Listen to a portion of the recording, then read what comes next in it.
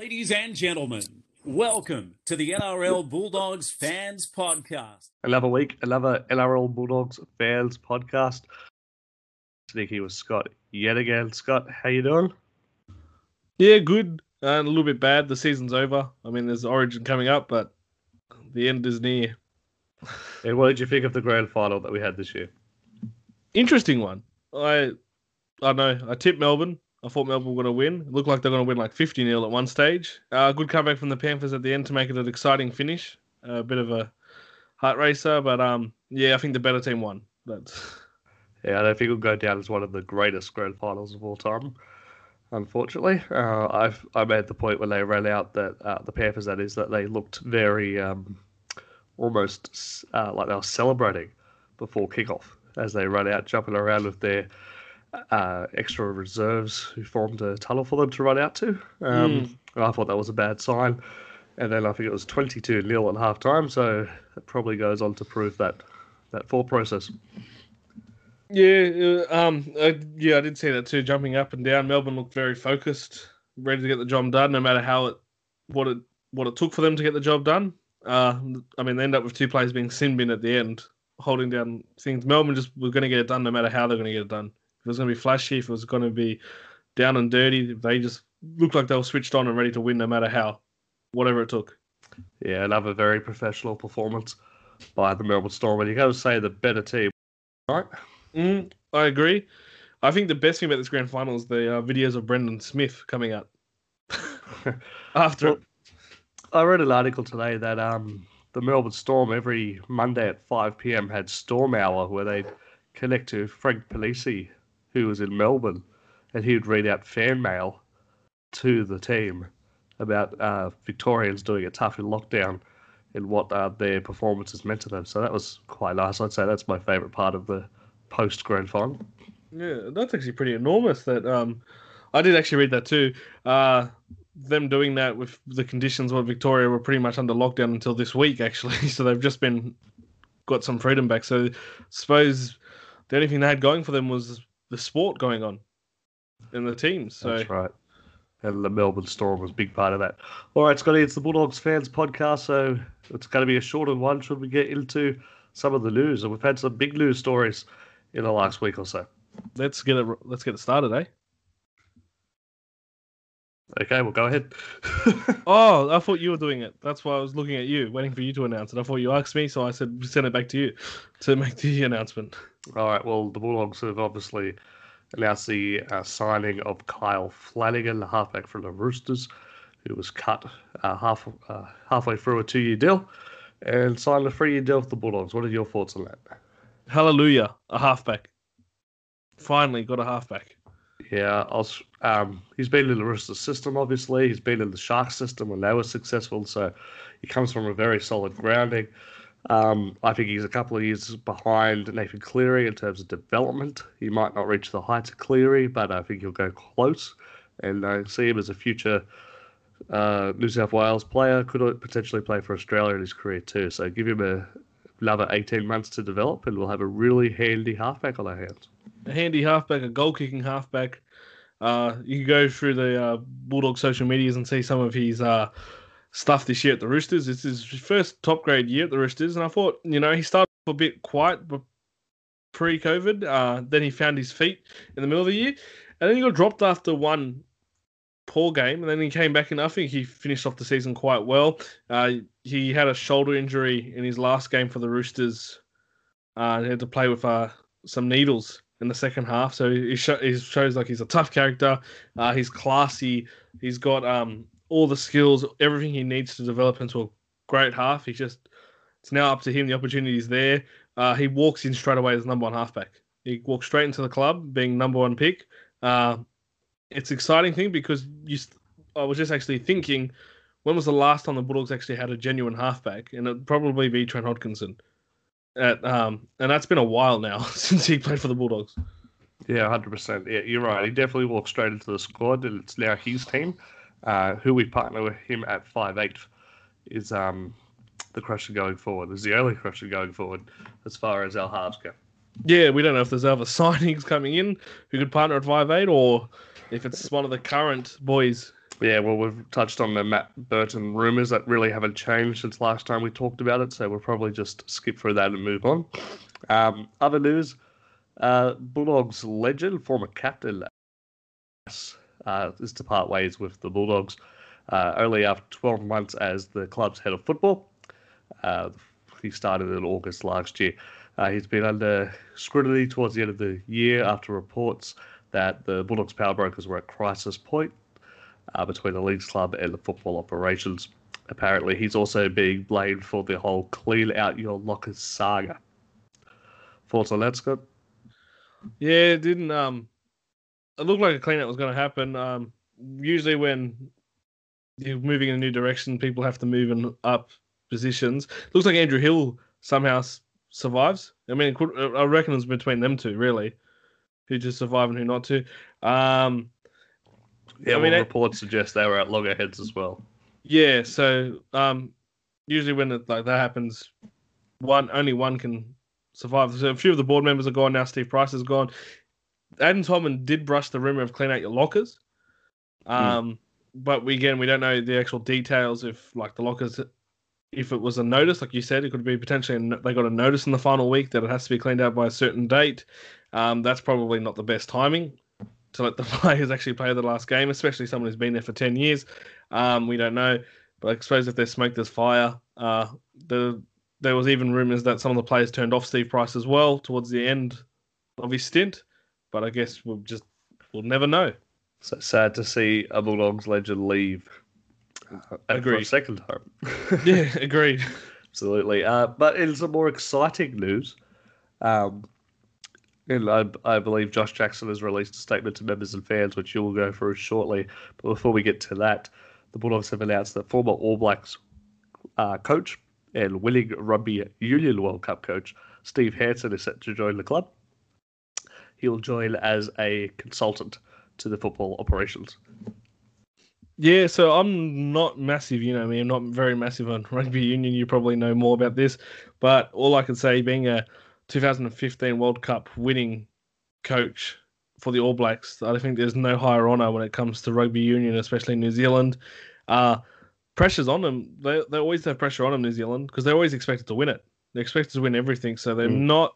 thing so that there's always pressure when they make the final. That's not an achievement for them. The achievement is the prize at the end. So having the whole nation, it's the national sport over there, so he would feel the pressure. He comes to a team that the fans demand success, but they haven't had much in the past few years, past 4 or 5 years. So I mean, from me looking not much about Union, what he can bring to their club, you know, how to handle pressure moments, what it's like to be a champion side, different culture, you know, all the things that might not be as much tactical of the game, but being able to drive that culture, what it is like, what you need to be a professional athlete, performing at your best, week in, week out, how to achieve your heights, little things like that. People have gone to Union, like Wayne Bennett has done some stuff with Union. Apparently Trent Barrett's worked with him as well. That's why the connection's there. You can learn from different sports, and if you're going to learn from rugby union, there's no better person than to go to someone who's won a World Cup for New Zealand. Well, that's right. The official title he's got now is High Performance Consultant, and I think it's a great move for all the reasons what you just put down on the record. But I love the fact that he's a high performance consultant and not a high performance manager or someone that's going to be there day to day, because he's not going to have the expertise to do that at a rugby league club. But all the things that as a consultant, all the things that you've mentioned earlier, he's more than capable of doing. I know that the Melbourne Storm and the All Blacks have done a lot of work together as far as culture goes and how a high-performing unit is supposed to look and work and run. So they've done a lot of work together, and you see Melbourne Storm are probably the best-run club in the NRL. Maybe the Roosters could have an argument there. But yeah, Melbourne Storm are up there as one of the best-run clubs in the NRL. And I think if you look across into international rugby union, the All Blacks are definitely the best-run national team in rugby union. And there's some similarities between the Melbourne Storm and the New Zealand All Blacks. So if you could bring some of that to the Bulldogs, I don't see how that could be a bad thing. Also, just want to add the Kyle Flanagan signing as well. Like you said, you've linked Roosters and Storm as being the benchmark of the professionally run clubs. Kyle Flanagan's going to bring in a level of professionalism, working closely with Cooper Cronk, who would have worked obviously closely with the Storm, obviously being a Storm player and working closely. That's another thing. Kyle Flanagan will be bring a different, a level of professionalism, working with players who've won back-to-back grand finals, the inside knowledge, like you said earlier. So it looks exciting. It's 2021 starting to get really, really exciting. Like you can see it. Yeah, I'm a fan of the way the club's going and the signings they're making. And the Steve Hansen one was really out of the blue from mine. I got the email earlier today when I was trying to rest after work, and I read it and I was like, oh, where did that one come from? There's been no talk about that whatsoever. So that tells me that they're doing some good work behind the scenes when signings that are not being leaked or thought about in the media or in the public are being announced, especially big signings like that. Yeah, because it came out to the members and then the journalists were writing it after that. So that's actually exciting. Like you said, when you've announced a signing, like the Kyle Flanagan signing, that's a bit different. It involved another club and a lot more people involved within the game. So yeah, he announced all the journalists were about announcing the signing, and then he announced his departure from the Roosters. Then the following day announced that he signed with the Bulldogs. But yeah, I know what you're saying with that. That took me by surprise too when I read that as well. Okay, what has Josh Jackson had to say to members and fans today, Scott? I think he's one of your favourites. He just wanted to say, I want to start this open letter with a heartfelt thanks for your support over the past 12 months. 2020 has been an incredible, challenging year for everyone here at Belmore, but I also want to acknowledge how tough it has been for you, our pack members. The COVID restrictions put in place to protect our season have meant the connection you have with the NRL squad has been largely put on hold. I'm looking forward when our Members' Day, community visits, and junior clinics can return in 2021 as we get as much out of these experiences as you do. Despite the constant changes we've had to endure in 2020, it made me proud to see members still turning up to watch us take the field and pledging their membership fee to the club. It amazed me to find out that even though the toughest of time, members were still willing to back us 100% and commit their financial support to the club. What has been constant through this year is our determination to improve on behalf of our members. Our club moves as one pack, and we want to make you as proud to be a Bulldog. The signings of Trent Barrett and representative players like Luke Thompson and Nick Cotric has shown we are committed to moving forward in 2021. And with our membership renewals beginning in October, we want you to remain on this journey with us. I can't tell you how much the support means to our squad, especially during the tough times. Whether you are in the stands at every game cheering us on or from home, we know that you're standing with us. In addition to supporting the NRL squad by renewing your membership, you're directly supporting the club here at Belmore, enabling our community programs to expand and helping our pathways. As an important member of the pack, I invite you to renew in October.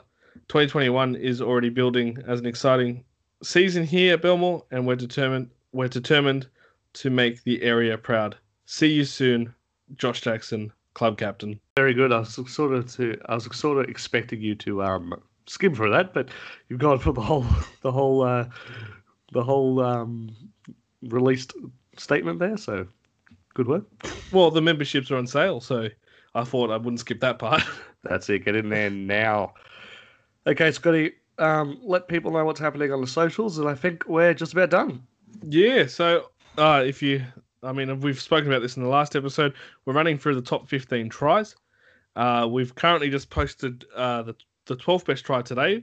I might just quickly run through them. They'll be on all our social medias, from Facebook to Instagram to Twitter. So the first try was the Tim Lifey try against South Sydney Rabbitohs. Our second try was the Matt Dury try against the Seagulls. Our third try was the Lachlan Lewis try against the Seagulls, and we just posted Kieran Foran's try against the Warriors, coming in at 12.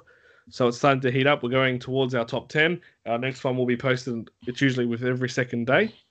just to build some excitement and look on. I know it hasn't been the best year, but there has been some exciting play, nonetheless, in 2020. And seeing some good stuff happening on the field makes me pretty happy. So that's why we've kind of decided to post all these videos on our socials. So where are those social accounts, Scotty? On Twitter at NRL Bulldogs fans, Instagram at NRL Bulldogs _fans. Yeah, and our Facebook page is NRL Bulldogs Fans Podcast. You can catch all the videos. They're all the exact same. So whatever social person you like, but whatever social platform you like, give us that. But also give us a big like on Facebook. We're still new to it. Just slowly tickling a few followers and a few likes in there. But yeah, give us a like. We're pretty new to it. And it's pretty odd that we went Facebook last when it's one of the older social medias, but make us feel welcome there. All right, until we speak to you next time, guys. Bye.